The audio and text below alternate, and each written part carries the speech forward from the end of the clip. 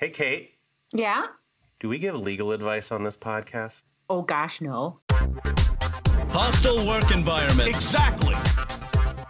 Hey, an appropriate workplace topic. Hostile work environment. Shut up.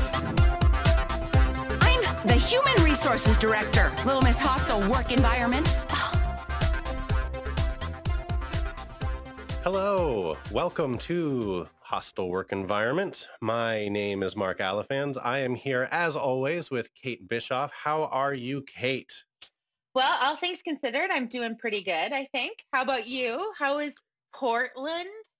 Yeah, so we thought we'd talk a little bit about Portland, the cesspool of violence and burning and destruction of America. No, Yeah. everything here is really just fine. Mhm. Don't listen to everything you hear. Don't take videos out of context. What we really have here is a 2 or 3 block radius of downtown that has been graffitied. So when it looks like destruction, there's graffiti on federal buildings. And then we have largely, almost entirely peaceful protesters on a nightly basis. And at some point, the police, the federal police that are now here, get tired of that. And even though they haven't changed anything that they're doing, they start wanting to push them back and maybe they just want to go to bed. So they start firing tear gas and flash bombs and pepper spray and try to disperse the protesting crowds. And the irony of all of this, of course, is that, yes, we're in Portland, the People's Republic of Portland. And yes, there have been over 50 nights of consecutive protests as a result of George Floyd's death and many other unfortunate deaths to protest police violence. Those protests had waned almost to nothing. Mhm. And then the feds showed up and started using more violent tactics against the protesters. And now the protests have swelled again because the police are pretty much proving their point. Exactly. And the feds are here as a political point and nothing more. So anyway, we're all fine here. Good. It's, I don't get downtown very often, but, it's an interesting that's going on. It's interesting to have everybody and family and friends who don't know Portland well reaching out and being like, are you okay? Yeah, no, we're fine, Mhm. except for the people who are bold enough to be out there protesting on the front lines in the evenings and subjecting themselves to tear gas. Yes, So that would be me, right? I'd be in a yellow shirt for sure. I'd be there. I do know that. Okay, I'd be there. And we may all get our opportunity in all of our various cities here if this doesn't continue to help the administration's polling. So Yeah. Yeah. Mhm. you'll always get what we really think on this podcast, and that's what I That is really definitely think. it. Yeah. So we are here to talk about, and we may come back to some of that protest situation a little further in if we remember to later on in the discussion. But we are going to have a bit of an episode today about social media and the workplace. Yeah. And we thought, thanks to our friend, good friend of the podcast, Gene Hobbs, who has been pushing us to do this, we thought this was actually a really nice fit for a theme that we wanted to talk about. He has brought to us, not that we hadn't seen some of it anyway, information about the hashtag Med Bikini uproar on Twitter. Kate, can you fill us in a little bit on the background of what's going on here? Sure. In December of 2019, a medical journal, the Journal of Vascular something, something, something. The Journal of Vascular Surgery. Oh, okay. Journal of Vascular Surgery published. I get it. I get it every month. I don't know about you. I definitely don't. I'm stuck on the ins and outs of discipline. That is where I am.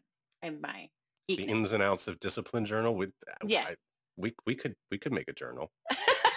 We totally could. It'd be super fun. People got fired for this month. Mm-hmm.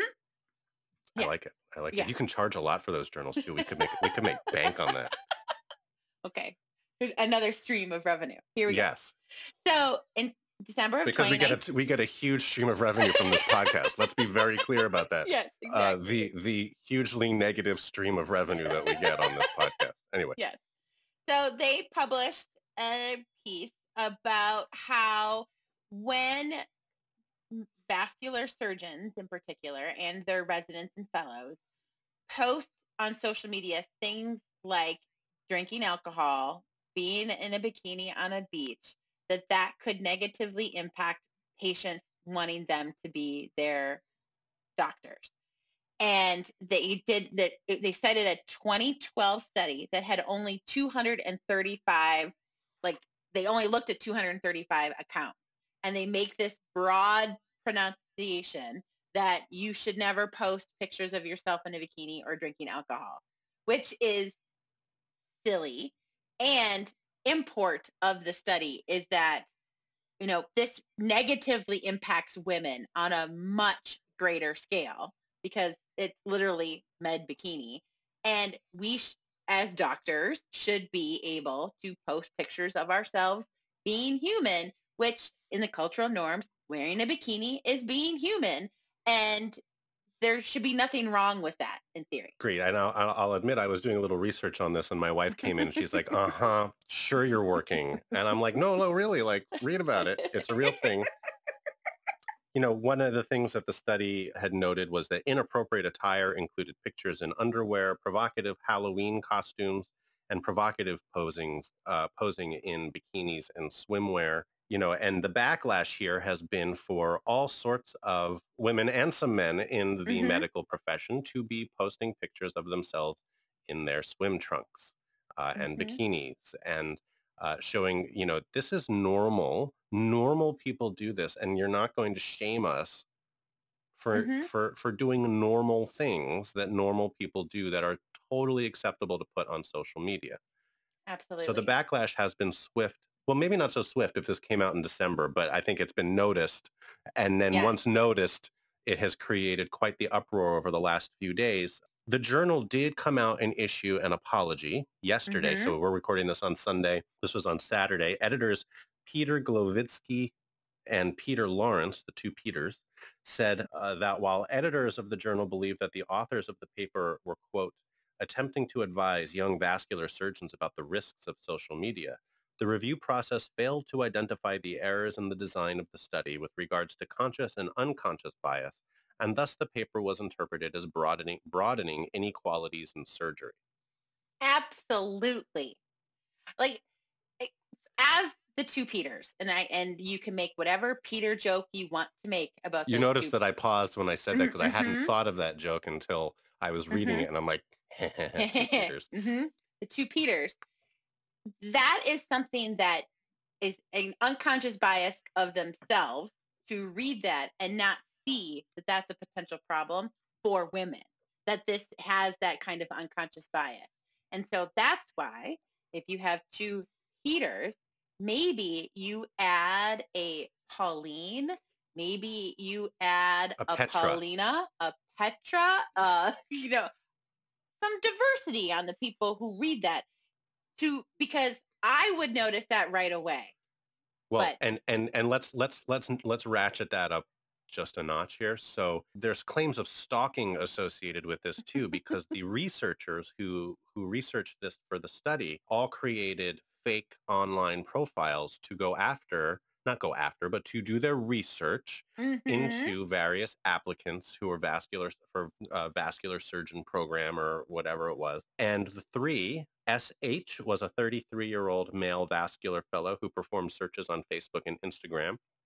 TC was a 28-year-old male research coordinator and medical school applicant who searched Facebook and Twitter. And SR was a 37-year-old male medical student who searched Twitter and Instagram.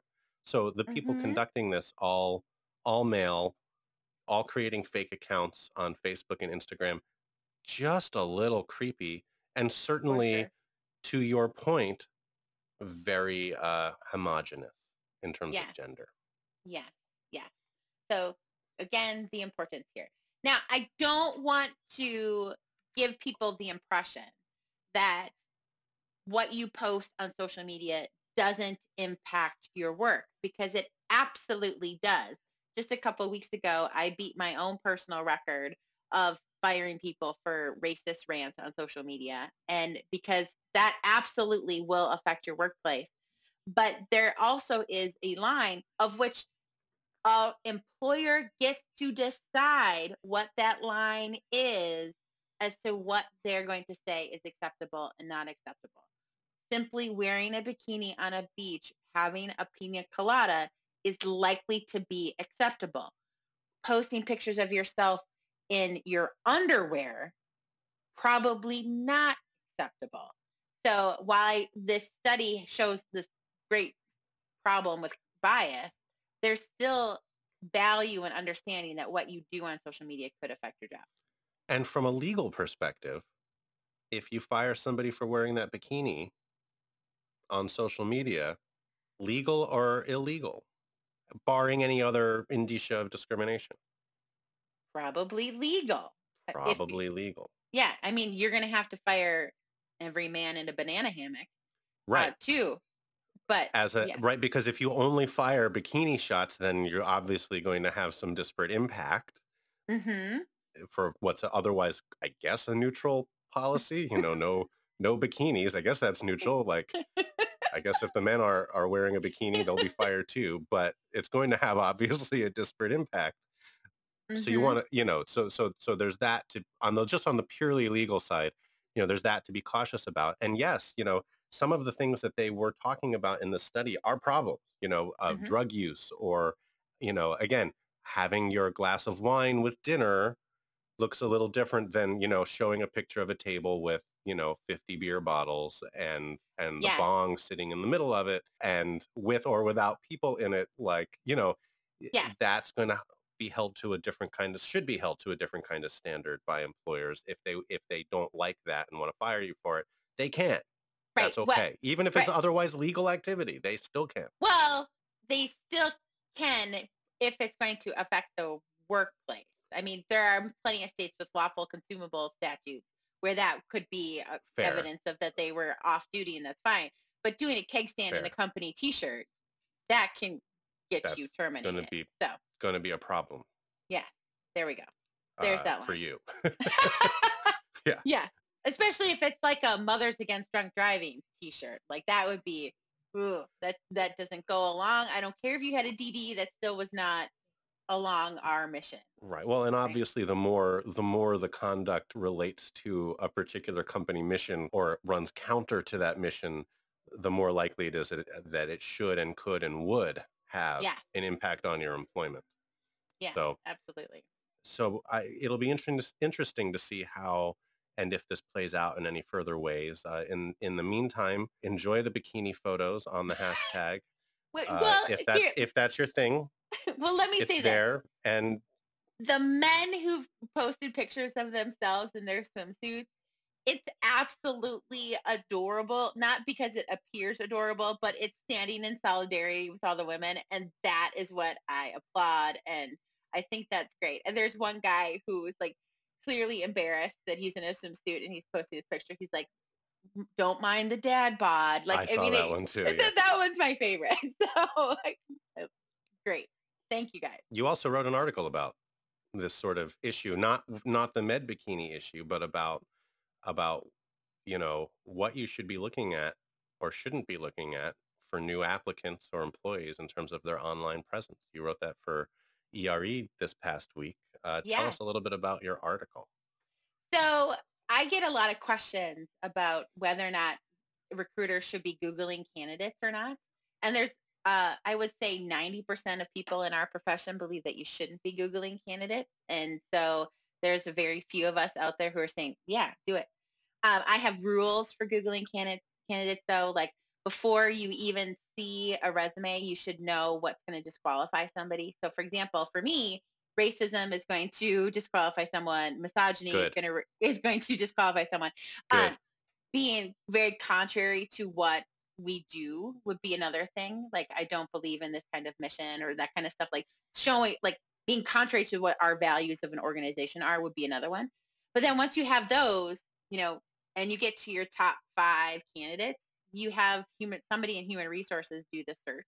They don't want a hiring manager seeing a bunch of protected class information that they might not be privy to otherwise. But HR is generally trained better on how to avoid the bias that comes along with that. And they can just, like a lot of background checks, they can just red, yellow, green somebody. And then So you're doing it late in the process, you're doing it with HR, and then I want you to ask the candidate about it. And the reason I want you to ask the candidate about it is, one, you're flagging that this is a problem. So maybe you want to delete these posts. But two, we want to verify that it's you. We want to verify that if you have a response to what this is, like if you had learned from your past or what you've done to try to combat that kind of activity again. And particularly when it comes to things like a racist post and I give a couple examples. One would be Amy Cooper, which while it wasn't necessarily a social media post for her, it certainly went viral on social media. And plenty of articles there that you can find out if you get if you get an application from Amy Cooper and you Google, you're going to come up with some stuff. Yeah, exactly. Make sure it's the right Amy Cooper, though. Right. Or the wrong, depending on how you look at it. Not that Amy Cooper. Yeah. So I want you to ask the candidate, because you're going to hear a bunch of responses from them, whether it is, oh my God, I didn't think you would be looking at my social media. Well, that's a red flag, right? Because that is, we want to make sure that we're doing our due diligence before we hire somebody. And if we're doing it ourselves, we don't get into FICRA problems. That's okay for us to do it. Another is, well, that's not me. Okay, well, how is it not you? Like, did you get hacked? Can you show me what your account is if you have a different one? Because this looks like it's you based upon what we found, etc. But then there's I recognize that I did something wrong there. And here's what I've done to learn how not to do that. And here's where I intend to grow from this, or I have grown from this. And then you can also supplement with, as an employer, say, this is the other additional development we want you to do. We're going to have you go through these trainings, etc. That's really the only acceptable answer. Yeah. I mean, allow for the opportunity for redemption, but you can assess that. Is it true redemption? Have they really learned something, or are they just trying to get a job? Right. Because, when I know that when I am going to hire someone to do something on my house, or I'm going to be looking at due to investment with a new organization of some sort, I do Google them to see where they are. And, I wouldn't buy unless for example, Red Bull just announced that they are letting their CEO go for some bad behavior. So I might not go buy Red Bull for a while until that's been redeemed. I didn't buy Under Armour for a bit until that was redeemed. And so, using your pocketbook to enforce your values is something that I don't think is very uncommon. And so, if I'm a business and I'm going to put a salesperson out there in the role, I'm going to have a VP, or I'm going to have another employee, people might Google us, and that's when they're going to be fined, or that's what they're going to find. And I don't want that to be a negative for my business. Agreed. And I thought it was a great article. I have a couple of additional comments that I would add to it, or just a couple of cautions as well. And you do mention this in the article. I would set up a shield. So you say 90% of people aren't into Googling their applicants.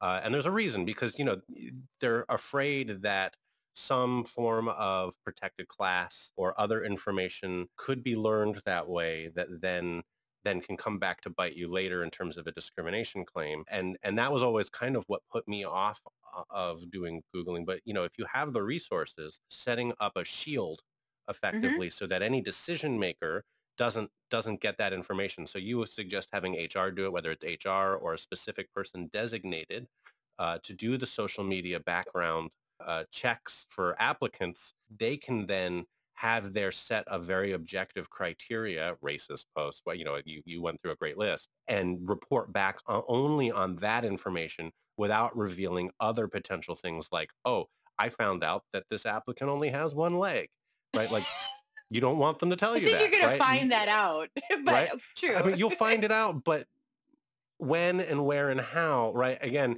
there are things that you can learn. You can, in particular, things that wouldn't be visible, like religion or like or this other. Person goes to this mosque, right? Right. Yeah. And you want to protect yourself against having that knowledge as a decision maker, so that you can't be perceived as having made the decision based on that information, as opposed to, the drug den photos, right? Or the, or the racist post or whatever is what's actually causing us to say no to this individual. So, right.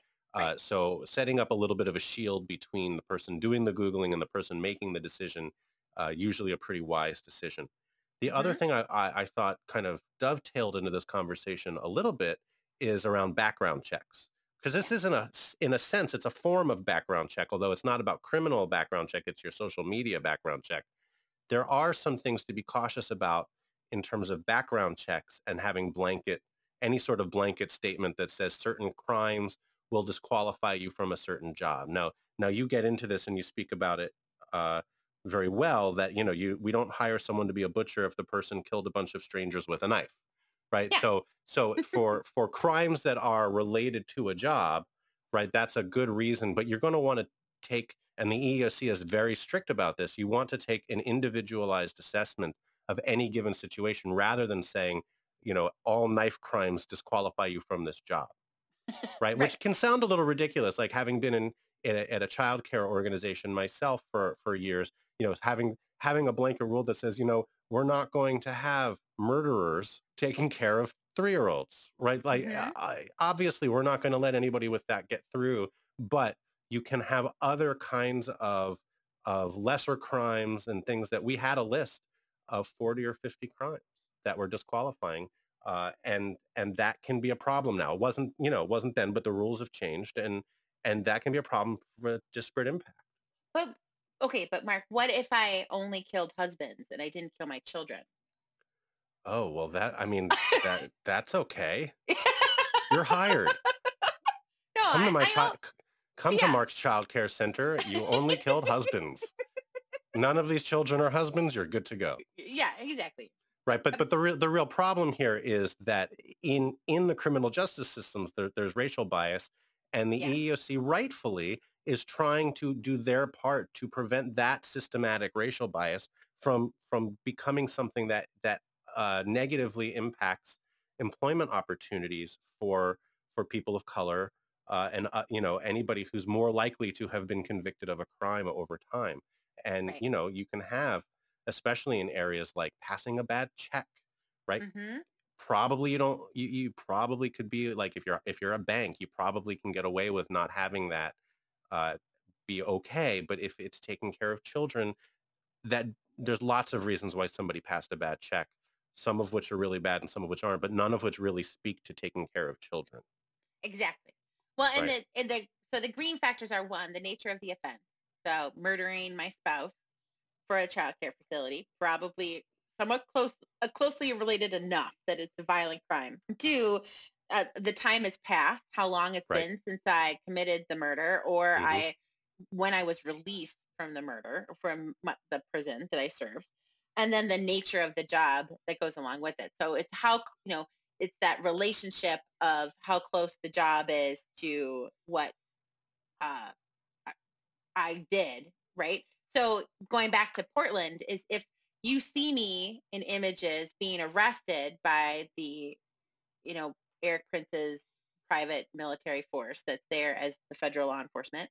If you see me being arrested by them, how closely related is it to my job is going to be the question. And it's pretty recent. So that favors, getting closer to not hiring me or not keeping me in the role. But how close is it to my job? And how does the business respond to that kind of activity? So And how would you distinguish if that came up as you were convicted of a misdemeanor or felony and came up in a background check, as opposed to, I just happened to see you on the news last night as a protester? I don't think my analysis necessarily changes. I think I go through the same kind of criteria of, you were arrested as a protester protesting police brutality, but we are the police federation. I'm going to have a problem with that, right? Yeah. Because Well, the fraternal order or whatever, I probably will have a problem with that. So the same kind of nature of the job, what you did, how long ago, is still going to be the things that I'm going to think about. I think that's fair. One thing to call out from that, just if you're purely on the background check side for criminal background checks, arrest records, not something you can take into account. True. Only convictions. So just be aware of that as well. True. But if I made the news, it doesn't matter. There could be other reasons why, but the arrest record itself, if that's what caused you to learn about it, when you Yeah. did your background check, it'd be like, yeah, they weren't convicted of it. So, Right. I, And there are states like Wisconsin that, arrest records is a category of itself for protected class status. yeah, having done that in 50 states and seeing background checks come back, every state, municipality, federal, local, they're all different, and they give you different kinds of information. They use different terms, and it can be a real mess. But what you're really looking for is, were they convicted of something? Right. Right. All right.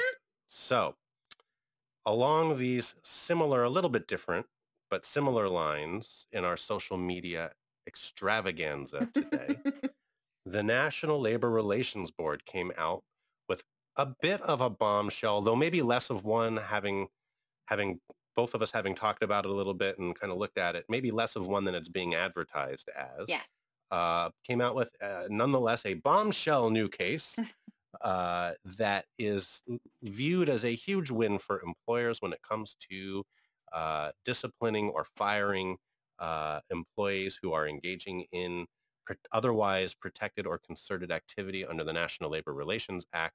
So, Kate, now anytime any employee who's in a union or otherwise has protections under Section 7 comes and calls you an M or F'er,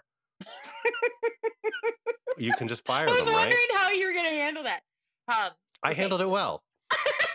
Well, I was going to say, are we going to give the explicit warning at this point in time? Because I feel more comfortable just saying the words than I'm F'er. So I was mostly trying to get you to laugh. If they come up to you at work and call you a motherfucker, you can just fire them now, right? Well, you can, provided that you fired everyone else for motherfucker. Right. Anybody and everybody else who ever called somebody that you were aware of a motherfucker at work or in similar circumstances. So long as you did that or did it from a specific point going forward when you set a policy, you're good to go. Right. And huge win, right? I don't think so. I really don't think so. And here's why. This decision comes on a couple years ago heels of this case called Triple Play, where there was a union campaign going on. They really hated their supervisor. Person went on social media, said, this supervisor is really awful, called him a motherfucker, and then said, vote yes for the union. That was essentially the post. I'm sure I'm getting it wrong in some part, but that's essentially the post. And at that time, the Obama NLRB held that there's union activity here. It's protected. You have to rehire these people. And it's almost impossible to take those two things and separate apart. them and say we did it only because of the motherfucker part, not because of the vote union part. How could you separate those two things out as kind of the Obama board interpretation of that? And so that allowed for a lot of pretty egregious conduct to be deemed okay. Right. And that included things that we would never want in our workplace. I mean, that would include things like racist behavior on a picket line that was deemed to be concerted activity protected by the NLRB, but would be in violation of Title VII had that person had any kind of supervisory authority, right? So or could create a hostile work environment. So there was this clash between the NLRB and the EEOC about this kind of conduct. So what this board decided to do was to create kind of this two-part analysis, right? Like, one, that you find that there's concerted protected activity along with the vulgarity. But if you're the employer who would have fired anyone else and was consistent with how you treated vulgarity, well, then you don't lose this case because you've fired everyone else. It's a way of trying to say we did this we would have done this anyway, even without the protected concerted activity. And here's how we demonstrate it. We did it in this other circumstance where there wasn't any protected or concerted activity. And we did it for same or similar conduct. We fired Joe for saying the word motherfucker just because he liked saying the word motherfucker over and over again. And we did that. And then in this case, it was said, multiple times as well, along with a vote union. And so it's okay. But, there's a risk here that it actually encourages employers to fire more people for lesser things so that when somebody does it in the union context, in a protected context, otherwise protected context, now they can fire everybody. But that means firing a whole lot of other people too. it's going to be a bit of balancing act there for employers, and I'm not sure it's quite the huge victory it's being portrayed as. Yeah, I definitely don't think it's the huge victory it's being portrayed as, because as an employer, am I going to catch every motherfucker? No, I'm not. I'm just like, as a plain matter of fact, I'm not going to catch, nor am I going to take my best employee and fire them for this word at this point in time, because they are my best employee. I just don't think from a practical standpoint, this is something where employers are like, oh, well, I just have to let them all go. It's similar to the distribution and solicitation where, you can't have the Girl Scouts selling cookies in your building, but that there's some person who's talking to her friends Right. about selling, like, so it makes it incredibly difficult to prove, because all an employee would have to say is, in this situation, you might have fired me for saying this word, but look, I found one other example where you didn't fire that person. And it's just one other example they have to find. And I think that's going to be really hard for an employer to police that every time.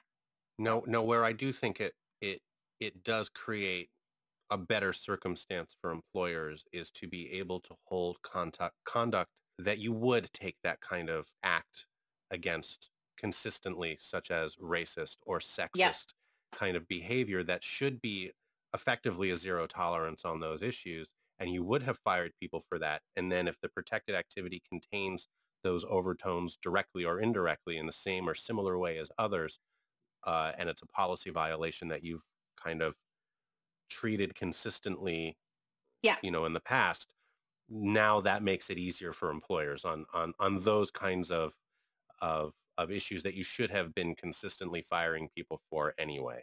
So if you've been doing that, and for the same things that you say that you can fire or not hire somebody for in your social media posts, for sexism or racism or discrimination against religion or disability or whatever it is you happen to say, if you were firing people for doing those things before, you can now fire those people who are saying those things, but also having it intertwined with the protected activity for the union, and not have to worry about it. So in that sense, I do think it does help. It makes those circumstances certainly easier. Right. And I think even if if you and I were approached with it, somebody said the N-word to somebody who was crossing a picket line, I think you and I would both say, we got to let them go. Like, even prior to this decision, we say it's risky, but for the betterment of employee morale and productivity, we would say, get rid of them. There's going to be a risk, but we'd rather have them gone than show that we're condoning this behavior. Exactly. I'd rather have them gone than take the grievance in the union situation and a possible reinstatement under the board, but still show that we did what we should have done. Yep, exactly. So I think this decision gives bolster to those of us who would advise that kind of call. But it's the more marginal ones that are just kind of on the misconduct side, and which can be very subjective, and difficult. We're all treating people a little differently based on it, because there's so many circumstantial components to it that can make it like, well, let's say, using your example, right? It's our best employee, and they said motherfucker, and you're like, oh, well, it's cool because it's Sally, and Sally's awesome, as opposed to, Joe said motherfucker, and he's an average to poor performer, and we fired him for it. That's not going to make your time easy when it comes to firing somebody for saying those same words in an otherwise protected context. Well, we went to law school. We learned that the law is black and white, but now we deal with people and it makes it gray all the time. So. Oh yeah, the law is totally gray. Thou shalt not murder, with the exceptions of blah, blah, blah, blah. Right. What else? Do you have anything else on your agenda today? No, I don't. I think we're in good shape. I mean, we still need more listener stories. So please send those in at hwepodcast@gmail.com, because we would love to have a good listener story for our next episode. Yeah, and I'm just going to say, I'm going to look at it here right now again real quick here, but I made a plea for our good friend, episode 7. The one that got overtaken by the LGBTQ status decision by the right. So Supreme it came Court. out the same day as our Bostock episode. They happened to come out, and Bostock has 300 more downloads than episode 7, even though they came out on the same day. So, but that said, if episode 7's great. The Bostock decision episode, special episode, whatever, or episode 8, also great. If you had to listen to one, I'd rather have you listen to the Bostock decision. Absolutely, but we have a lot of people who listen to that. We're pushing we're pushing almost 1,000 people on that, and it's only about 5 weeks ago, but we're only around 650 on the on episode 7, which is way lower than any other episode we've ever had, and it's because of the other episodes. So anyway, that's probably way more attention than episode 7 needs. But go back and listen to episode 7 if you missed that. We're looking to find more listeners. So tell your friends, colleagues, folks at work if they're in HR and they're looking for a couple of attorneys to talk about the more compliance side of HR in a way that hopefully is understandable and doesn't sound like a couple of lawyers talking about it. Tell them to tune in because we're always looking to help more people. That's really the point. It's not just about our egos and download stats. I mean, it is a little bit, but I'm not going to lie. But mostly it's about, helping all of you manage these situations better. And I'd much rather get the email from one of you that says, thank you for doing this. It's great than like if we had a Patreon, here's some money. I like both, but I like the first one more. Yeah. Well, Mark, where can they find you? So you can find me mostly these days on Twitter. I've been on a bit of a LinkedIn bleh.